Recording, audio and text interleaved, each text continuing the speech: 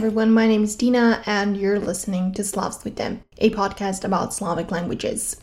On today's episode, we are discussing days of the week.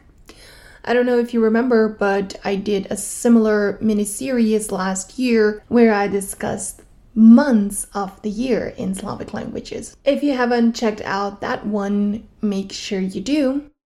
Those are the episodes from last year. Wow. It's almost a year since I did that. It was very fun, and I went through all of the months in all Slavic languages. That's why it was a mini-series. But in today's episode, we are going to be discussing days of the week, and that one is going to fit in one episode, simply because all Slavic languages, follow the same pattern when it comes to days of the week. Before we start with the content, I would like to remind you that Slavstvite is a self-funded project, which means everything that you see, hear, everything that you learn is done by me. So if you would like to reward what I do and you would like to show me some support, you can always do that on www.buymeacoffee.com/Slavstvite. Or if you don't want to donate, but simply want to share your love with me, that also counts as support, by the way.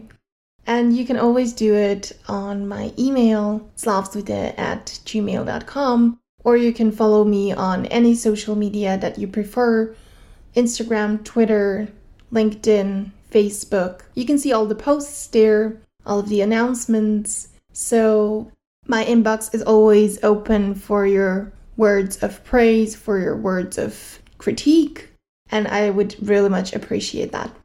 So what we're going to talk about today, as I said, are days of the week. So Slavic languages count days of the week starting from Sunday being the 0 day and Monday being the first day after Sunday. So Sunday in almost all Slavic languages is named by compounding the particle ne, which is negation, and the cognate of the word to do. So we have Slovak nedela, Slovene nedelja, we have Bosnian, Serbian, Croatian nedelja, which is not to be confused with the same word for week. So in Bosnian, Serbian, Croatian, nedelja is also a week. Or, better said, in Serbian, the word for week is also nedelja. Jumping to Monday. Monday is the first day after the day when nothing is being done. So it's po, after, and then in Bosnian, Serbian, Croatian, it's ponedeljak. In Russian, it's ponedeljnik. In Czech, it's ponedelji. So you kind of see that the pattern is being followed. Now, the second day of the week comes from the word for second, which in Proto-Slavic was the word that actually meant going after the first. So in Ukrainian, it's vivtorok. In Slovene, it's torek. Bosnian, Serbian, Croatian, utorak. Bulgarian, vtornik, and so on. The day in the middle of the week resembles the word for the middle. In Russian, it's sreda. In Czech, it's streda. In Macedonian, it's sreda. So the pattern is being followed. What is very interesting is that Hungarian also borrowed this word for Wednesday. And so in Hungarian, you have szerda for Wednesday. The fourth day of the week contains the Slavic word for number 4. That's why in Slovak we have štvrtok. In Czech, čtvrtek. In Upper Sorbian, štvrtok. In Macedonian, četvrtok.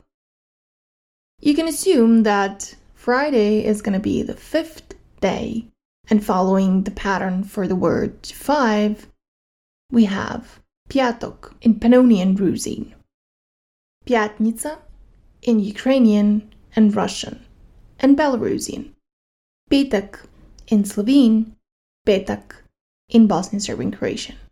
Now the word for Saturday is derived from a Jewish holiday, Shabbat. So we have subota, subota, sobota, and its variations, through all Slavic languages. And that's it. We've come to the end of the week. Thank you very much for listening to Slavsvita, and I hope to hear from you and see you on my channel.